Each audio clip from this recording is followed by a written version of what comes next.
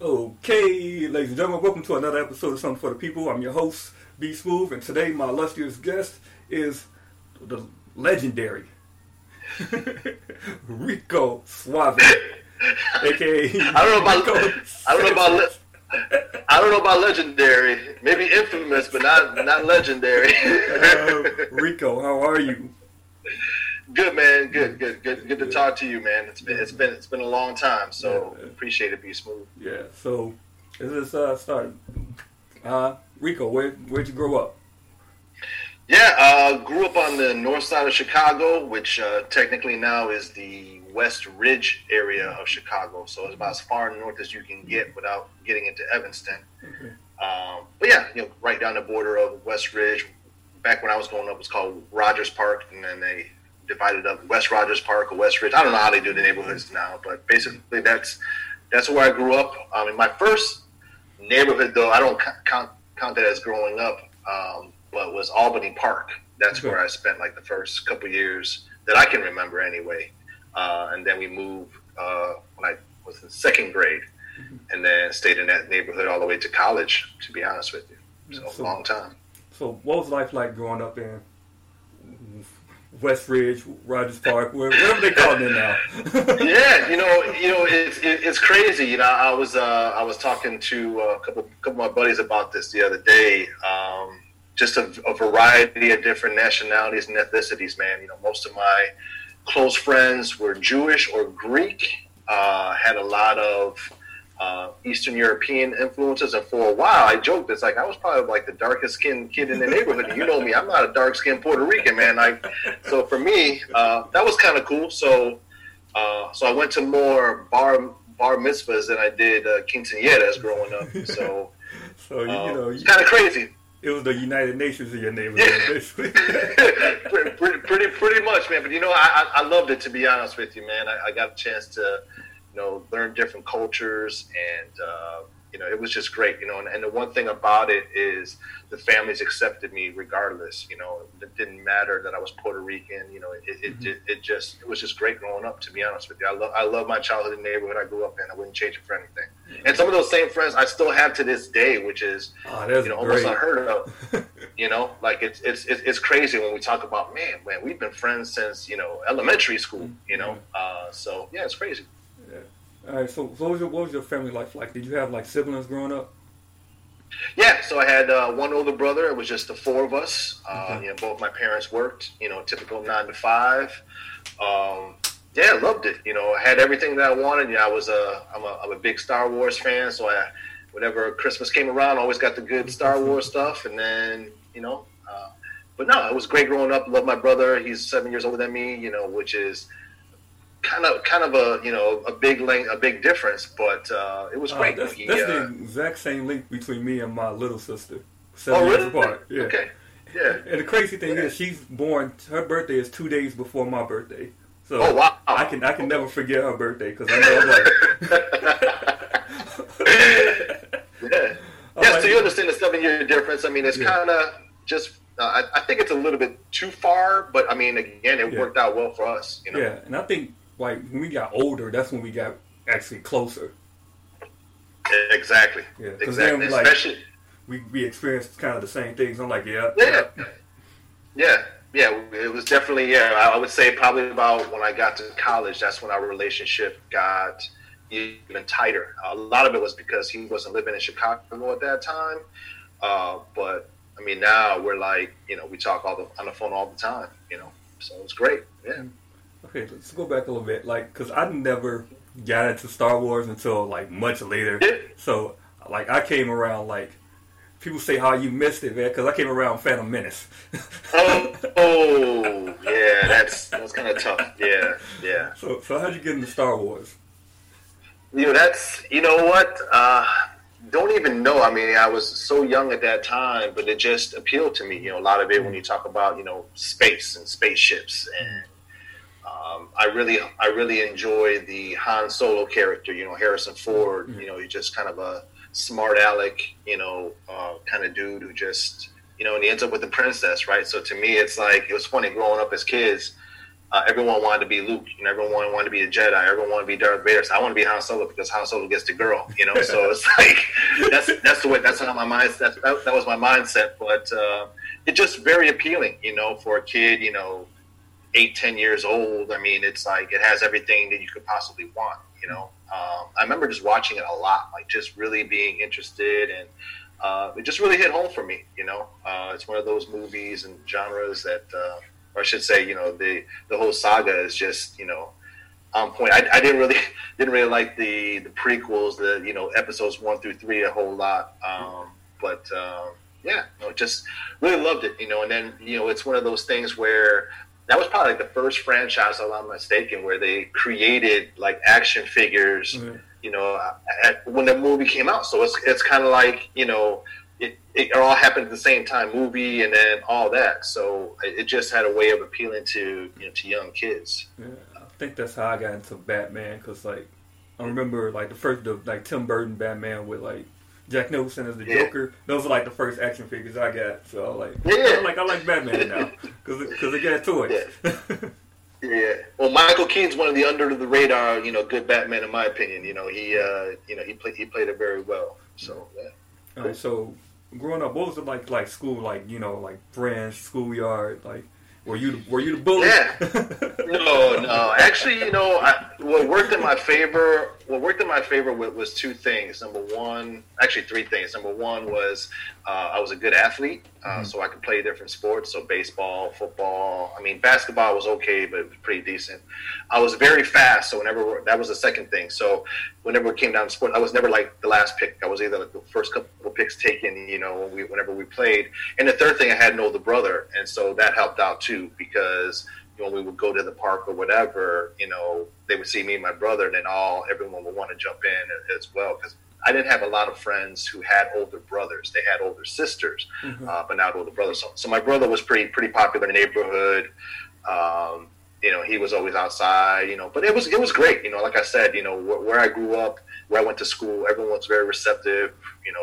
I remember just kind of going outside playing catch with my brother, and that turned into a game called running bases. I don't know if you're familiar with that, where it's like you had two guys catching the ball, and they would just run, and the object was to not get tagged. If you didn't get tagged, then, you would keep going. So, and because the neighborhood I grew up in, there were a lot of boys in the neighborhood, so it was like right in front of our apartment, or like maybe like a few apartments down. People would just come out and hang out in the stoop. It's like that's, kind of a thing that doesn't happen anymore. It's like, I mean, obviously it's not safe to really do that anymore. But back in my day, it was like, we were always kind of just hanging out, just talking or playing games or whatever. So. Yeah, so you guys weren't like these kids playing PlayStation, Xbox, like 300 hours. You know what? I'll be honest with you, man. Even on those cold days, we would still be outside throwing snowballs or whatever, or we'd be inside the gym. Like, there was a park not too far from where I lived, and we would go there, play dodgeball, basketball, whatever. So very rare. I mean, I'm so old school. I didn't have I had ColecoVision. I don't know if you know what ColecoVision is, but ColecoVision is like, really old school with these like controllers are about as big as like a remote control. So you have to Google it later and you'll laugh, because it's like the only reason why I like ColecoVision though was because it had Donkey Kong. Donkey Kong was my game, and so it was a Nintendo game, and so ColecoVision was exclusively for that. So that was it. So, but I hardly ever played that. I mean, I was always outside, enjoying the weather, goofing around with all the guys or whoever. Yeah. All right. So let me get getting. So this is like mid '80s, late '80s, early '90s. Mid '80s, growing up. Or you're asking me exclusively? Yeah. Yeah. Okay. Yeah. So let's fast forward a bit. Let's talk about like high school, because I know you worked with like a lot of high school students. So what was your high school experience like? Yeah, I went from, I don't know how it was for you, but 8th grade, I was like, student council president, president of Latino club, captain of the basketball team, captain of the softball team. So I was like kind of riding the high, like, oh yeah, I'm, one of the more popular kids in school. And then freshman year happened, and then it's like, whoa, you're way at the bottom of the totem pole. And, obviously it's my first experience kind of, other schools kind of, going into one. And so for me, I was a very shy kid. Academically, I was just getting by, not really, putting forth a whole lot of effort. Tried out for the football team, freshman year, JV, made the team, but my grades were suffering, so I had to quit the team because there was just no way I was going to be eligible to play. But that, like I said, if it wasn't for sports kind of really helped me out, and that's kind of where I hung out with. I hung out with the jocks. I hung out with the football guys, the baseball guys, and the basketball guys as well, because I liked R&B and rap music. And most of the Latinos that I went to high school with, they weren't really vibing off that. And so, when they were talking about a lot of those early rappers, I was like, yeah, I know who those guys are. I can, I know what songs you're talking about, things like that. So that was kind of like the clique that I hung out with pretty much, hanging out in the lunchroom, things like that. I used to pitch quarters outside, yeah. Funny. So yeah, a lot of that stuff, that these kids are probably like, what the heck are you talking about? But it was just, it was great. Like I said, I really enjoy where I grew up and the high school that I went to. But I wasn't that good with the books. I struggled freshman year, actually failed 2 classes, had to go to summer school, which, oh man, that was brutal, especially at a high school that had no air conditioning. So I used that, in my career later on, when kids are like, man, I can't do it. I can't do this. I can't make it work. I said, yo, you're talking to a kid who,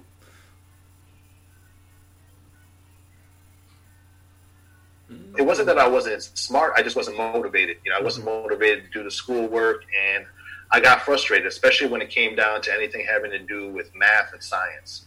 I joke and said, I was good with math until they threw in letters in there, and then that was it for me. I couldn't handle it. This isn't numbers anymore. What are you doing? Solve for X? Like, what do you mean solve for X? I can't even, what are you talking about? It's like a different language. Yeah, but I wasn't like, and sports really saved me, to be honest with you, because in order to maintain, I had to maintain, a certain GPA in order to play. And so, sophomore through senior year, that's what kept me going. If it wasn't, for sports, I don't know if I would have, made it through high school, to be honest with you, because I really didn't have any other motivation for school other than sports.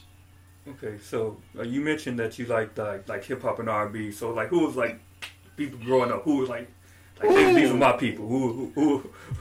So, well, it all starts out, with Run DMC only because they were the ones who kind of made a commercial. But then after hearing Run DMC, did some research about some other artists, and so that's when I found out about Slick Rick, Dougie Fresh, Eric B. Because to me, Slick Rick is the greatest storyteller in rap music history. That's just my opinion, but Eric B. and Rakim. Rakim is always going to be my guy when it comes to lyricists. I can have a bunch of his tapes, cassette tapes. So that's how old school I am. Have cassette tapes of him. And LL Cool J was another one of those guys who, and he's still doing it today. In many different arenas. But those were kind of my guys. And then in college that sort of changed. But in terms of when we're talking about high school, you could always, hear me, or have in the background Eric B. and Rakim, LL Cool J, Run DMC, Beastie Boys in there, some of those artists back then, Kool Moe Dee, Big Daddy Kane. So a lot of the ones that, people know about, but they should really do some research because a lot of those guys are just, pioneers. Yeah. So, who's your top five rappers? Oh God, that's tough, man. That's tough because I'm kind of biased. I'm kind of biased about who I like. But if you're talking like my 5 favorites, because I can't even say top 5. It's just hard. It's just hard. 5 favorite. But 5 favorite. Then we're talking Eric B. and Rakim. We're talking Tribe Called Quest. Oh man, I can spend an hour talking about Tribe Called Quest. So I said Eric B. Rakim, Tribe Called Quest, LL Cool J. Gosh, I don't know. It's really tough. Slick Rick, only because to me, like I said, Slick Rick was a lot of the songs that I like the way he's storytelling. Yeah. I don't know. Is that 4 or 5? Run DMC. I would put Run DMC in there because, they were the ones who kind of took it to another level. And Jam Master Jay was, really, ahead of his time in terms of DJing. But yeah. Those would be my 5. Yeah, I have LL in my top 5 because I have LL, I have Nas, I have Common, and wild card I have Heavy D. Ooh, good one. Heavy D's my man. And, I you know what? It's funny, man. Like since this whole pandemic started, I've been like, playing different music. I've been going alphabetically, and then like the last hour of work that kind of gets me going. And I remember like just the other day putting Heavy D on, and a lot of those songs, man, like just get your feet moving, man. Like he had a style all his own, man. But the production too, Teddy Riley produced a lot of his hits, and they were just phenomenal, man. Just phenomenal tracks, like tracks you would hear at the club. See, that's the other thing. Like, Heavy D was one of those guys that, back in the day, you would hear his songs in the club. Yeah, and the thing that I like about Heavy D is that I didn't, like, growing up, I didn't know that, like, he didn't curse. Because he just raps so well. I just didn't notice that, he didn't curse on this whole album. I didn't even notice that. Yep. And he had some really good tracks, man. Stuff that, you could play it right now and they'd be like, they'd be hitting. I mean, it's good stuff, man. Yeah. So you also mentioned R&B. So, like, who are your favorite R&B like artists that you were listening to then or now? Oh man, so this is like New Jack Swing era. I mean, come on, man. Like, well, I mean, to me, it's funny. I don't know if you've been, they're doing all these Instagram battles, and one of my favorites was Teddy Riley versus Babyface when they actually figured it out. Yeah. When they actually figured out how technology, because to me, those two guys were kind of like the yin and yang. We're talking Teddy Riley had a lot of the up-tempo New Jack kind of stuff, and then Babyface had all kind of like the smooth R&B. But man, artists of the 90s, well, I mean, guilty pleasure, I'm a huge New Edition fan. I've seen them in concert more often than I care to even share. But your favorite iteration of New Edition, Bobby Brown or Johnny Gill? Ooh, that's tough. That is a tough one, man. Gosh, well, I mean, I have to say their self-titled album, their second one is probably my all-time favorite. So that's got Bobby Brown on it because of Mr. Telephone Man, Cool It Now. That came out at the time. Like I said, I was in junior high when that album came out. Yeah, man. But I mean, I was very skeptical when Johnny Gill joined the group because I heard his voice. I'm like, man, how are they going to make this work? It was funny watching that New Edition story. I didn't realize that they brought him in to take the place of Ralph. Like, they were kind of putting pressure on Ralph, and then it's like, they made it work. And I'm like, but I mean, that concert, that was one of my favorite concerts, though, when Heartbreak came out, because Al B. Sure, it was Bobby Brown opened up, Al B. Sure, and then New Edition in concert. Oh, that's classic. All in one. All in one. And let me tell you, that was one of my favorite. I mean, I look back at, because I used to be in radio, I look back at all the concerts I've been to, and that's one of my favorites. Because at that time, all three of those artists were like hitting. Al B. Sure had just come out, but Bobby Brown had just released his second album, and he tore up. I mean, it was just like, man. Yeah. But 90s R&B, 90s, rap to me. I'm just a 90s guy when it comes to that. I don't think there's a decade that can really touch that, in my opinion. I mean, obviously I'm old school, but I mean, there were just so many great artists that came out at that time. Yeah, I think that's how I'm way, because that was like most 90s were like my childhood basically. So, and I was just like, that's what I grew up on. And that's what my mom, that's what my dad played. I was interning and working at WGCI at that time. Ooh, back when it was. Back when it was hitting, like, honestly, because, my undergrad degree, I went to Columbia College and I got an internship at WGCI. They asked us to list, like, our top stations. And I thought there's no way in heck they're going to have a Puerto Rican guy, go to GCI. So I put first choice GCI, second B96, and the third was, like, B103 or whatever, just so I can get into urban radio, because that's really what I wanted to do. And then when I got my first choice, it blew me away because I was mid-90s, and that was like, man, I mean, there were so many artists that came through those doors, because at that time, GCI was like one of the top stations in the country. But I mean, insane. I mean, it was like the perfect era to work in radio for me, because it was just like walking into GCI, you hear all these artists. It's like, man, it's like I get paid to do this. Like, man, this is crazy, you know. Like, yeah, here's Bobby Brown. Yeah. One little story. Like, my mother used to work at Children's Memorial Hospital, so like she would get like hospital gowns and like bring them to me. So when I was like, I think I was like 3 or 4, she brought me a hospital gown, and I had this little toy guitar and some like big sunglasses, and I would just sing Bobby Brown, "I Want to Rock with You." Yeah, man. Yeah. That was when music was. I don't know. I'm not dissing the new artists, because you know it's a lot of new artists I do like, but it was like back then it just seemed like to get on you really had to like put in. You had to put in work. Now it seems like you just have to look a certain way. Yeah, it's different. You know, it was hard to get a record contract back in those days. And then if you were an R&B group, they compared you to New Edition. You know, so a lot of those artists, Shy, Silk, when they would come out, it was just like, what can they bring to the table? And that when Boyz II Men came out, with the little 4-part harmony, that kind of changed the game, and everyone tried to copy that, and it was just a lot, But a lot of those artists had a lot of like one-hit wonders, or like one album that was decent, and then they faded away, like High Five and High Five, yeah. Soul for Real. Yeah. I mean, we can go on, man. Like, there's just so many of those groups that come and go. Troop was one of those groups that I loved, but it's just hard. It was just hard at that time. All right, so this is a segue. So like you get through high school because you want to stay on the sports team, but now it's time to go to college. So what made you want to go to Columbia? Yeah, I was sitting in study hall. I remember this so well. It was my junior year of high school. We had study hall in the auditorium, and I used to have my headphones on, listen to music. And at that time, I was listening to guys like Tom Joyner and Doug Banks on GCI, and I thought, man, that'd be kind of cool to work in radio. But didn't have any idea, didn't have any clue what that would include.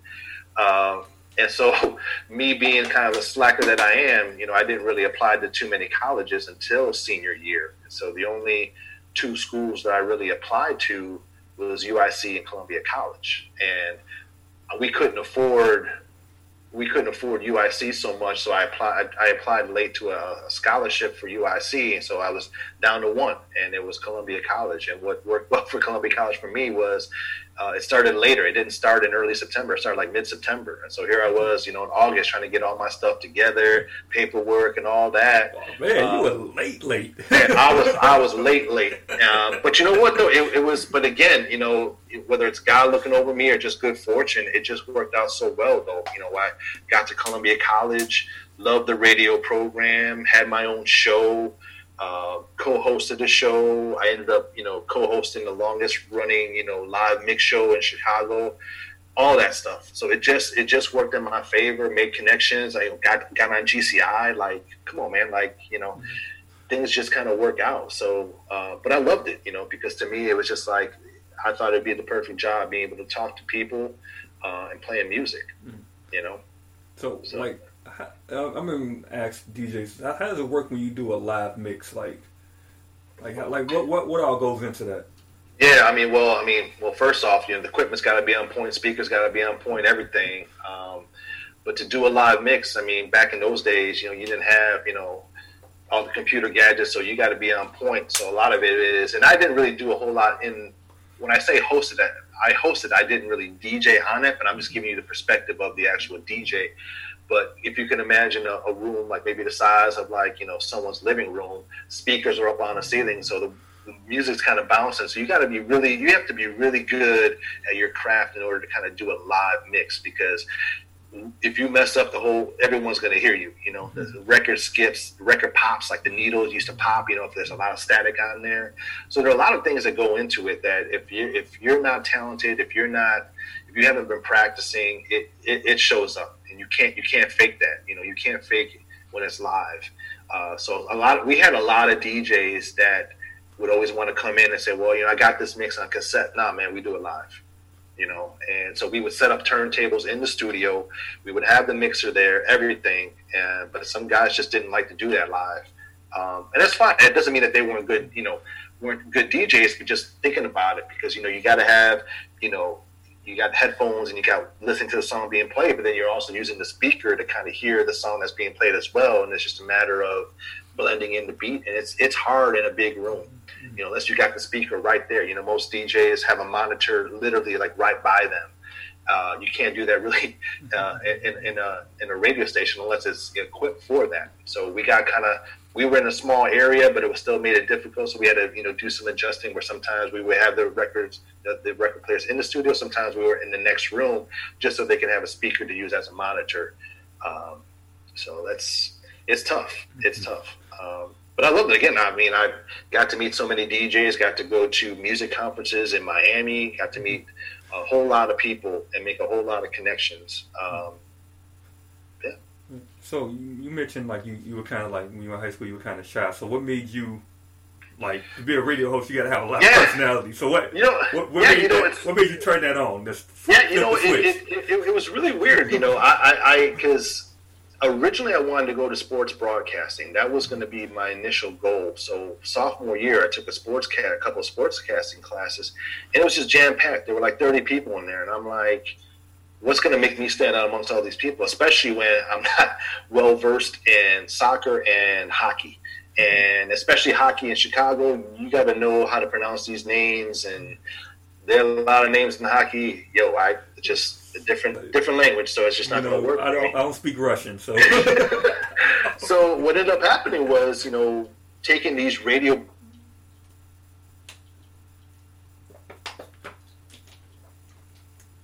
Really try to go on air, and I'm not, because after sportscast, I thought maybe I'd be behind the scenes and do more producing and do more editing and things like that. Kind of using some of those skills, but all of a sudden I was doing drops, using my voice to introduce certain things, and people were like, "Yo, man, Rico, you got a good voice, man. You should really try it." And so it was just my professor, one of my professors who passed away, last year. Who noticed, some talent in me, and because we used to do kind of like mock radio shows in our radio broadcasting classes. So we would get on, and we could play whatever music we wanted. You would introduce yourself, and then just kind of go with it. And so that's when I kind of got really comfortable talking on a mic, because I'm just feeling like I'm talking to a mic. It's like I'm talking to you right now. Like I'm honing in on just talking to the mic, like I'm talking to one person and not thinking about anybody else who's listening. And it just became really comfortable for me. I can't explain it. It was just one of those things where, it's funny that you bring that up, because a lot of people said, "Man, you were really shy in high school. How'd you end up in radio?" It's just like, it's different. It's hard to explain. It's just one of those things when you feel comfortable, you kind of just go with it. Okay, so like you're going through the music conferences, you're going through, you're DJing, you're hosting. So after Columbia, like, what was next for Rico? Yeah, so ended up working at a ethnic radio station doing AP News. It was a Polish-owned station. The station was located on the northwest side of the city, off of Belmont, like right above a dance studio. I'll never forget. It was family-owned, and that's how I got my feet wet. Because after GCI, after the internship, it kept me on very, very part-time, but it just wasn't paying the bills, so I had to find something. So I worked in that. But because I worked, with GCI and made those connections, it was a Clear Channel station. A lot of other Clear Channel stations were asking, "Hey, man, do you mind coming in and being a board op?" And what a board op is the guy behind the scene, pressing the buttons, playing music, not really talking. And they had me as an overnight guy, which was cool. Because I would be working 10 to 2, 2 to 6, at night in a lot of these stations. Or downtown Chicago, and I could park my car wherever and not have to worry about it being towed or anything. So bounced around a lot, to be honest with you. Started off, like I said, the ethnic station, and then got on when I don't know if you remember when Mancow was on the radio. When Rock switched, when his station switched. Clear Channel bought that out and then became a Jam and Oldies station, if you can remember that. It was Jam and Oldies 103.5, The Beat. And so they needed a bunch of people to work overnight. So I was doing that for a while, and then that's when the 80s channel came out, 103.1, and they needed some people to do board op and all that. So I was basically just labeled a board op. I wasn't a radio talent, but I was, I was good at what I did. I could come in, work for, 4 hours, 6 hours, depending on what it was. I was getting paid decent money, but then I also owned a mobile DJ company. So I was doing that on the side too. So I was doing really well, and I was working at that time as well, youth director at a church. So I was the youth director at a church by day, and then radio DJ, host or, board op at night. So I was doing a little bit of both, making ends meet. So I was working like 6 days a week, but I was, making decent money, and I was still doing what I loved, So yeah, bounced around. And then the last station I ended up working for was Kiss FM. That was the last station that I worked for, and that stopped in 2001. Yeah, 2001. So right about when 9/11 happened, it happened right before that. I stopped working at Kiss FM. Mm-hmm. So before we progress, what do you think about what's happening to the radio industry now? Because it's really bad. Well, see, and here's the thing, at the tail end of me working at Kiss FM, the reason why I left was they were just hiring these jocks to do voiceover stuff. So they would have a jock in LA say, "Oh, here's the latest from, Bruno Mars right here on, Kiss FM." And then I would play the voice track, and it's like, yo, man, so they're outsourcing, they're all under one umbrella, which is one company, and they're just bouncing these radio personalities via tape. So it's like I would have a reel-to-reel playing these drops over these songs, and it's just like, it's not the same, but a lot of people don't know it. A lot of people would call in the radio station and be like, "Oh, I want to talk to this." It's like, well, and I would have to lie when I pick up the phone. Like, "Oh, he's not here right now. He's in the restroom, but, can I get to play a song for you?" Like they didn't know that these jocks were not on air. So it got very saturated. It kind of, got really stale.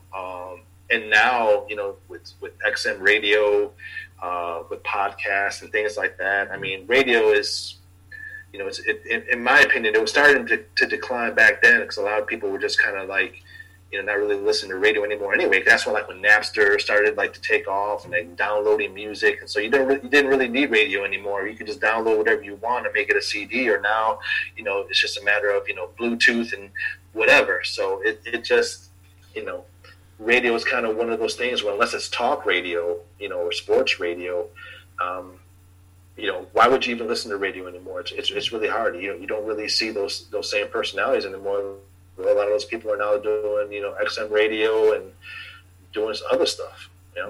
Because I just think, just growing up, stuff I used to be annoyed by, when the DJ would, or a host would talk over the song at the end, or they make jokes after the song, and I'm like, "Oh, let's play the song. I'm trying to tape it." Yeah. But now I miss that. I miss that personality. I miss that connection. That's what I mean. I'm telling you, I literally remember being in high school listening to Doug Banks and Tom Joyner being like, these guys are just flat out, crazy, stupid, funny. They had a personality, and and Tom Joyner back then would fly from Dallas to Chicago. He would start, and that's why he got the nickname the Fly Jock, because he would fly between the cities. It's crazy. That doesn't happen. Obviously now you can kind of do what we're doing right now, talking to Mike and do this and play music, and there you go.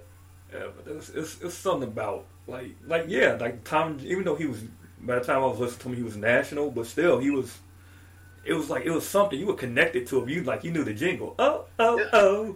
Yeah. Or or in Chicago with the Bad Boys, especially you knew yo, it's the birthday line. It's all that other stuff.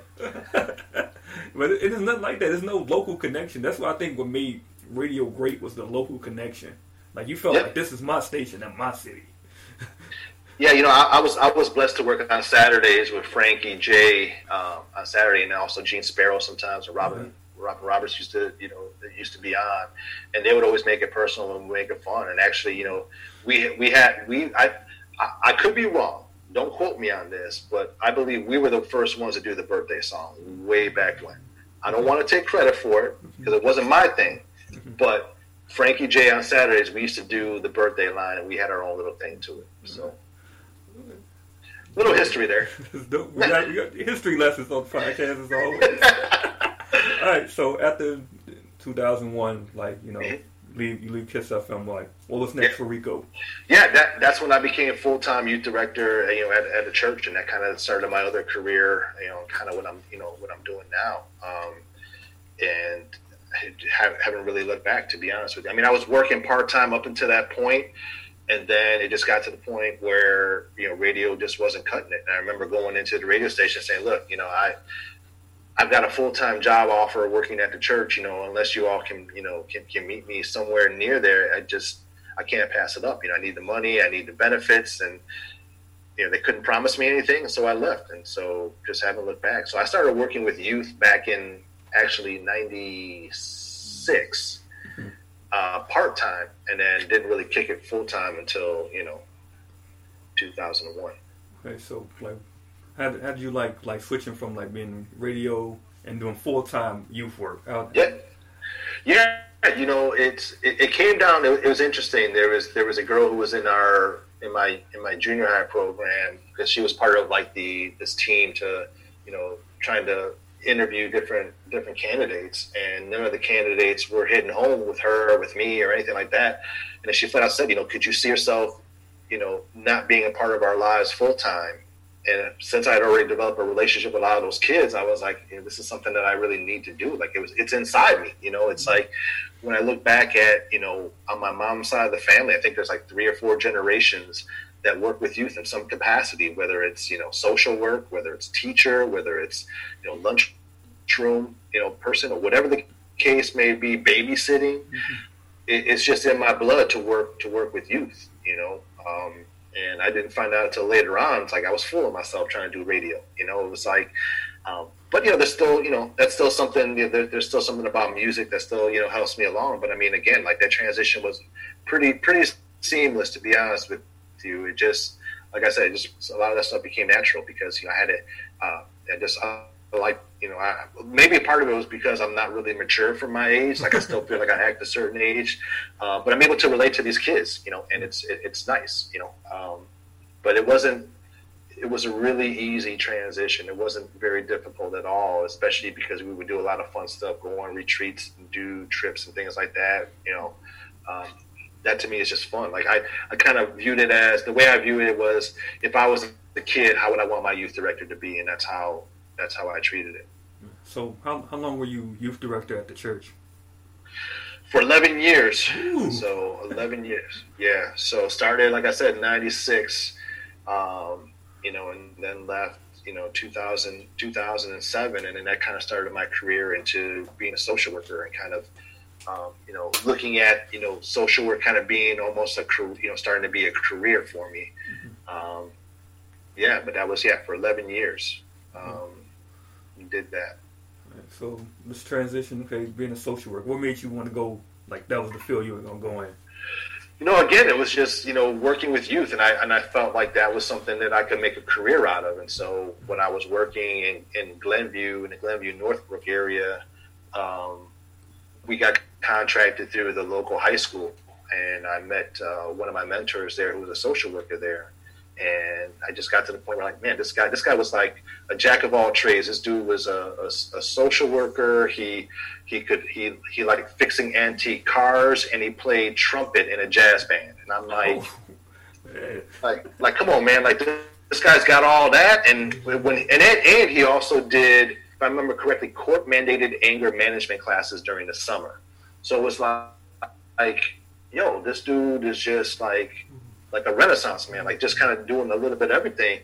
And I remember going to his office one day, and I was like, look, you know, I just want to pick your brain for a little bit. And he's like, what do you think about the possibility of me going back to school, becoming a social worker? And then he said this line to me that I'll never forget. He's like, well, if you did that, you could write your own ticket. He's like, what do you mean? He's like, well, think about it. So how many Latinos do you think are in the social work field? And he said, Latinos, not Latinas. He said, Latinos. And I was like, I don't know very many. He's like, there you go. You know, so that's got my brain going a little bit. But then, you know, thinking about going back to school, obviously, you know this, like going back to school, what kind of, you know, pressures there are with that, you know, what's that going to look like? And for me, it was a 14-year gap between when I left undergrad, when I graduated undergrad, to go back to grad school. Mm-hmm. So I had to think about that too. It's like, man, if I'm going to do this, I need to get a master's. I need to make this legit, you know. And that was the next question I had from him. Well, how do I make this happen? He said, well, you got to go back to school, get your master's. And I'm like, I don't want to go back to school, you know. But he's like that because like that's the only way it's going to work, you know. And he was right. He was right because I've been blessed that I've not had to find a job. It doesn't take me long to find a job once I leave. Or, you know, it's one of those things where the doors kind of open up for me. And a lot of it's because of my experience, yes. But again, it doesn't get anywhere without, you know, a master's degree as well. So do you, because I know when I went to school, I had like a long gap between being at an undergrad and then going back to get my master's. And then, but I noticed like now, like, compared to like people in like my cohort, like a lot of things like that they still they're still younger, so they still want to kind of go out and do stuff. I'm like, I've been there and done that. I'm good. I'm just concentrate on the work. I want to get out of here. I want to be here long. Yeah, you know, it's funny, when I was in grad school, I had a lot more people wanting to ask me what it was like in the real world. They wanted to get my perspective on things, like, you know, because once they realized that, you know, I had a whole nother career before going to grad school, it was like, you know, what's it like? You know, because a lot of them were kind of, I don't want to say that, I don't want to speak for them, but it felt like they were kind of scared to kind of go out in the real world, you know, because it's like, you know, just got done with undergrad and they're like, well, what can I do? Let me go to grad school. And then like another 2 years, and then they want to travel, and then they want to do this. And I'm like, you know, it was crazy, you know, so they kind of, you know, I appreciated the experience that I had in grad school because, you know, there were only like a handful of us guys in the social work, you know, cohort. And so that we always, you know, made sure that we sat by each other, you know, in classes and things like that, or, you know, we went out to eat or something like that. But yeah, I mean, that 14-year gap was crazy. I mean, this is how wide of a gap it is. You ready for this? My senior year of college, I started typing my paper on one of those Macs, like with a floppy disk, you know, like that was the first time I actually used that. To now fast forward 14 years, and I go to my first grad school class, pull out my notepad and pen, and everyone's pulling out their laptops. And it's like, yo, I was like, I couldn't believe it because I'm like, I go walking in, you know, got my backpack, and everyone's got their laptop. I'm like, oh, I see that's how they do it now, you know. But it's like, I could never do that. I don't think I ever, in the 2 years I was in grad, I don't think I ever brought my laptop to class to use, because I know me, I would be on Facebook or trying to, you know, order stuff online, whatever the case may be. I needed to focus because that's just how I operate. But it was crazy. Like, I remember using the computer lab for the first time my senior year of college and undergrad, and then fast forward, like I said, 14 years, and now everyone's got one, you know, in class. So yeah. All right. So right now, where do you see yourself in like youth engagement? That's a great question. Like, I don't know. The next 10 years, this decade. Like, what's the plan for this decade? I've kind of like the idea of going outside again. Yeah. Hopefully that's somewhere, yeah. But I think for me, what would be a cool dream job would be a dean at a high school. Mm-hmm. And it could be alternative school, could be, you know, credit recovery, one of those things. But I kind of like working in not so much public school, but like I said, like you know, alternative school, you know, credit recovery kind of program, like for those kids who, you know, kind of just, you know, need a little extra boost and a little bit smaller classroom size. But that to me would kind of be ideal for me, to be honest with you. All right. Thank you for that. Now it's time for the nitty gritty. Let's talk about The Last Dance. Oh, here we go. Tell me, first initial thoughts that we went through all 10 episodes. Yeah, you know what? I remember that time very well, obviously, because when they won their first title, I was, you know, in college. And so I remember the 90s Bulls so well. Mm-hmm.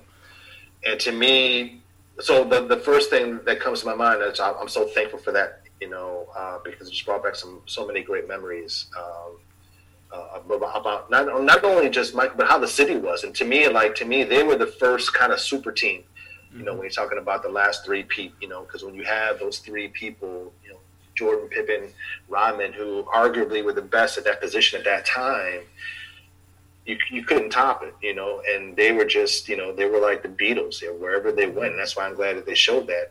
A lot of behind-the-scenes stuff that I knew about, very few surprises, to be honest with you, because, again, like I was in college, so I remember that, you know, very well. But, yeah, I thought it was just great. What I love more than anything, and I think you'll probably appreciate this too, was the songs that they picked to kind of go with each episode.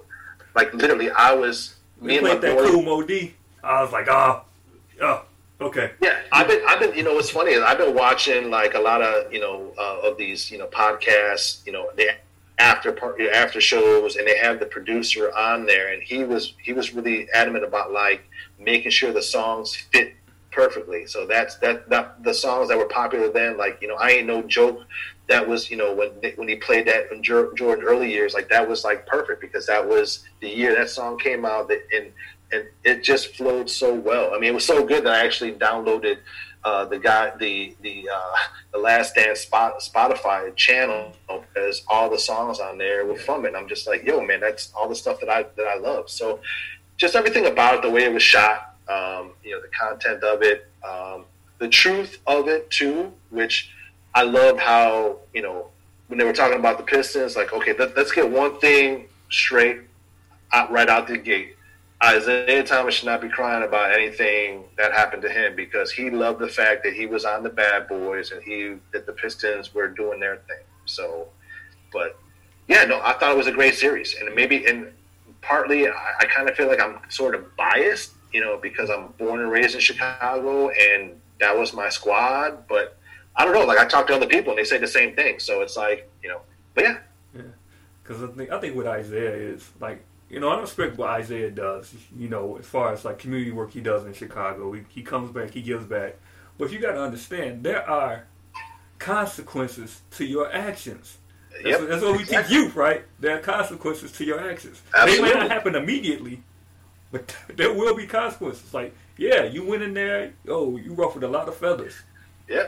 But and the other thing is there were plenty of other guys who could have been on the dream team other than Isaiah. I wouldn't think Isaiah, you know, to me, there could have been a handful of other guys who could have been on there too, you know. I mean, Joe Dumars had a he could have, like, you know, what about me? I was finals MVP too.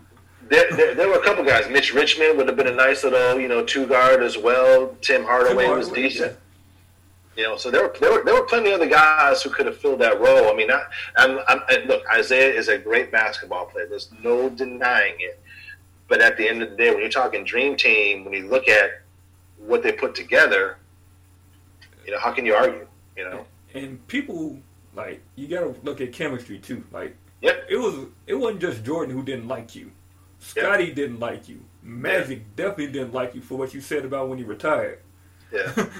Well, see, that was the other thing that I appreciate about The Last Dance is, you know, when they showed these other guys that were on the team, you know, they weren't all stars, they weren't superstars. You know, when you're talking about, like, you know, the first three-peat, you know, Horace Grant was good, you know, but, you know, John Paxson, Bill Cartwright, Stacey King, Scott Williams.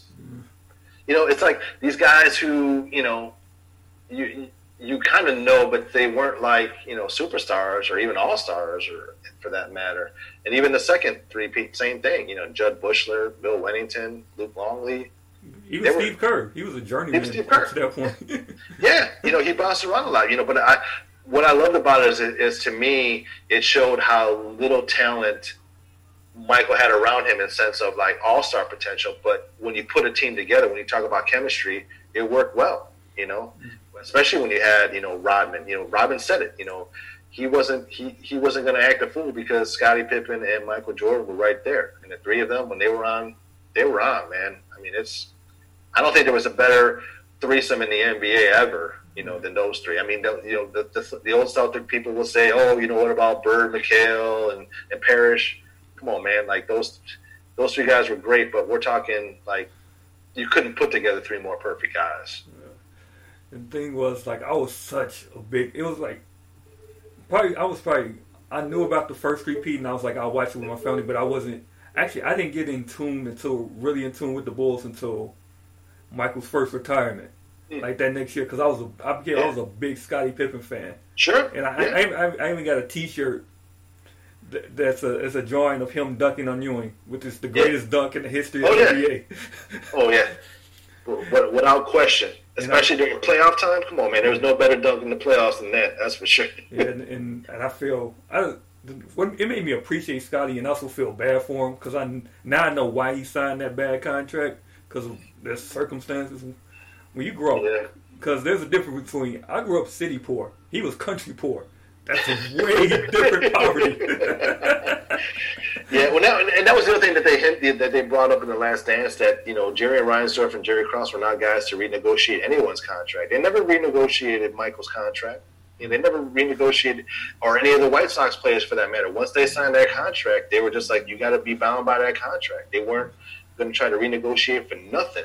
And because Michael was making so much money off his endorsements, his Bulls contract probably paid, gas for his, mini cars or whatever. It's like, wasn't really necessary. And Dennis Rodman he lives the life that many of us couldn't afford to live or we'd be dead. Yeah. Man, I tell you, yeah. It's like, man, we got a game tomorrow. Oh, okay, let me go fight with Hulk Hogan. I'm good. Yeah. Well, it's funny because that would not fly if this was present day. If he was on the Bulls now doing it, that would not fly because social media would be all over it. They would know the minute he got on a private jet to leave. They would have been like, "Hey, Rodman's gone." A lot of people didn't know he was gone until the next day, and it's like, wait, and then they saw him on TV and like, oh, here we go. It's just like, but yeah, it was a great time. Great era, and to me, it's. Yeah, I don't think we're going to see something like that again. 6 titles in 8 years. I don't see it. I don't know. I don't know.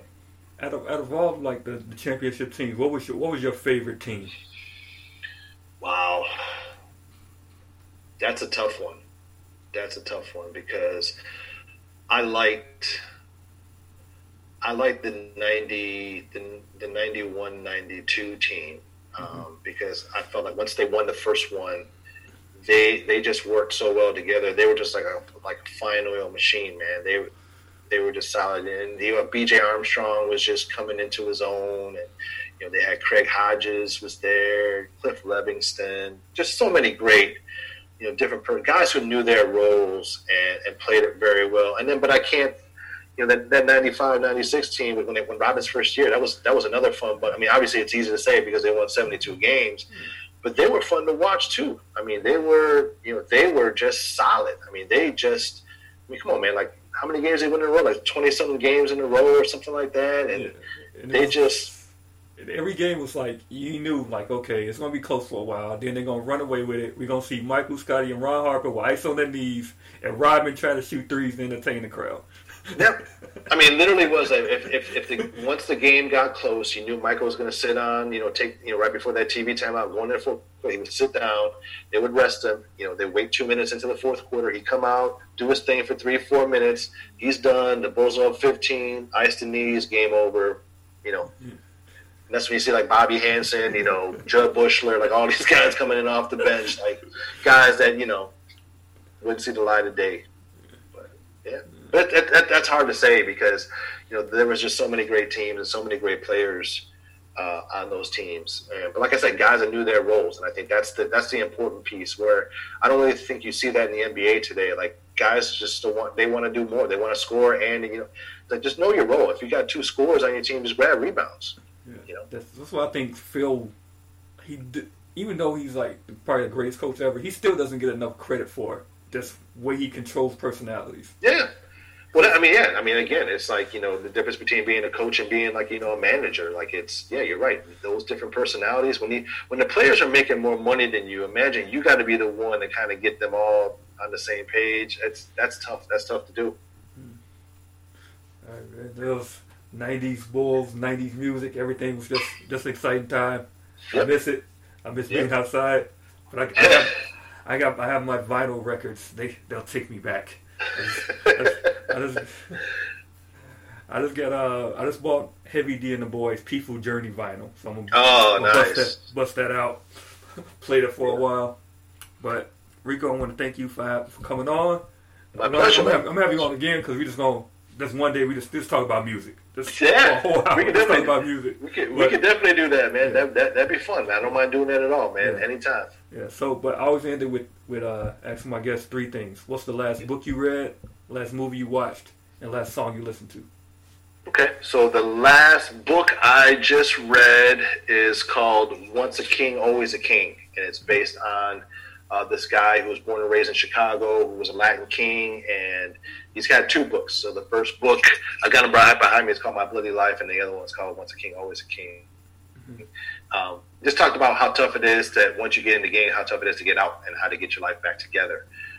So that's the last book I read. The last song I played, because I was on Michael Jackson kick today, was a little unknown song called Stranger in Moscow, and that was off his History CD. So I always try to play upbeat music in the beginning, and then when I'm done, kind of at the end of my work day, I kind of just phase it out. Listening to some slow jams.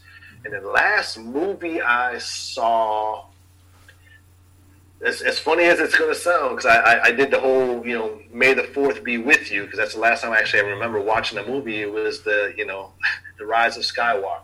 So that's the last movie I've seen, because again I've just been kind of watching a lot of series on Netflix and Hulu and things like that. But I think that's the last movie I remember seeing. If I'm trying to think, that might be. Maybe that's just what's sticking out in the back of my mind. I'm sure there may have been another movie in between. Actually, I do take that back. I want to say it was like Stand and Deliver. I think that was the last movie that I saw, because I think that was kind of after the May the 4th thing. But you follow me on Facebook, so you probably know more than anything. I will say this though. I don't know if you saw the Prince and the Revolution concert. I am a Prince baby, because because my mother tells me the story when she went into labor, she would not leave to go to the hospital because on TV they were showing the Kiss video, so she had to wait to the end of the video then she went to the hospital. That's pretty funny. That's a great story, man. Yeah. Yes. And if you see it on Facebook, for our birthday one year, I dressed as Prince. So yeah. You pulled it off, man. I even had the curl and everything, man. So I'm a huge Prince fan. It was amazing, and the fact he could do all that and he could not read one note of music. Yeah, I actually I don't know how much time you have. I don't know if we've gone past. There's no time. So for me, I'll share my first encounter with Prince, because I just shared this with a friend of mine after watching that concert. So a good friend of mine who I was growing up with had his record. His sister liked Prince, and he put on this record and he played this song. And I kept hearing the song. I said, man, it's a pretty good song. And then when I read the lyrics, I was like, yo, so that's what this song's about? And it's Little Red Corvette. Little Red Corvette is my first Prince experience, and it just blew me away. I said, this dude's on another level. This dude is and I saw him in concert. I saw him when I believe it was 2001, is a Musicology tour. Then that blew me away. He did maybe a 15-minute version of Purple Rain at the end, and it just, by far in my opinion, probably the greatest musician, artist that's ever lived. But again, having that, and that's what I would tell people. You don't go to a Prince concert; it's a Prince experience, and I think that's. Yeah, because I think was it 2012, 2013 when he came to Chicago, when he did a 3-night tour, and I went 2 nights. And the first night I went, and we everybody walking out, and then he came back on stage, and we all running back into the. And then but he threw us off, because first he had a doppelganger walk by, then he just rose up and started doing. He did a 15-minute version of Little Red Corvette. Yeah, I mean, in the concert that I went to, his stage was in the middle of the arena. And so he would walk in the middle, and so everyone was just around him. And it was the first time I've ever been to a concert where the artist was in the middle of the arena and everyone was sitting around them. I mean, it just – and his band was always tight. Like, they were some of the best musicians, even going back to the Revolution like that. They were always tight. Then you find out that that's because he would practice with them 3 hours before the show. So, I mean, there you go. Yeah. And I bought a box set for his the vinyl for 1999. So it's like it's like 10. It's like they got a whole bunch of stuff in it, but it has this he has like his original. It has copies of his original notes for like some of the songs. Oh wow! So like the song "International Lover," he didn't write that for himself. He actually wrote that for Morris Day and the Time at first. And then on the notes, it has half of the lyrics, and then he has like next page punk. Says then it has what Morris is supposed to say. Well, I think the history, if this is correct, they were both in the same band together. That's how they started. Yeah. They were in the same band together, and then they, And Morris was a drummer. He wasn't a singer. Because I remember I was watching. It was something that Mike Judge does on Cinemax. It's like he has like old artists tell stories about being on the road. So we have Morris Day, and he animates it himself. So it's like if you catch it, I'll try to find a clip. Yeah. I'll post it on Facebook. You'll see it. Cool, yeah. Because Morris Day was telling stories about being on the road, and it's crazy. It was just crazy about how he was a drummer, and then it was just like Jimmy Jam and Terry Lewis kept getting fired, and what's his name, Alexander O'Neal kept doing drugs. So it's like you got to be a lead singer. Yeah, it was crazy time. Like, I know that Jimmy Jam and Terry Lewis got fired because they were producing for other artists. Yeah. So that's but yeah, it's crazy, man. Yeah, that's why the concert that they showed, it was funny because that tour was Apollonia, and it was Sheila E. and Prince and the Revolution. It's like, talk about like that would have been a classic, concert to see. Yeah. So I think the last concert I saw with Prince was probably 2013. I went to Vegas on my birthday, and he was at the Hard Rock in Vegas. So it was just him and his all-girl band at the time. Yeah. Another level, man. Yeah. You could put Michael Jordan and Prince on almost at the same level, but different. But yeah, that's crazy, man. Yeah, man. So yeah. Thank you, Rico. I'm gonna have you back because we gotta talk about music, man. Definitely, man. Anytime. You pick your genre, we got it, man. I got all my CDs alphabetical order too. So just let me know. And hopefully, one of these days, since I'm at a point where I won't have to be in Bloomington too much, I can be back in Chicago, and hopefully this coronavirus thing goes down. We can do this in person, like as a music player, because my recorder's portable. So no worries, man. Anytime, brother. Anytime. I'm just a phone call, text message, email away. Yeah. So thank you again, and to all my listeners, you can catch Something for the People on SoundCloud, Spotify, Apple Podcasts, and one of these days, iHeartMedia will stop hating on me and let me be on their platform. So, as always, please be good, drink your water, and wash your damn hands.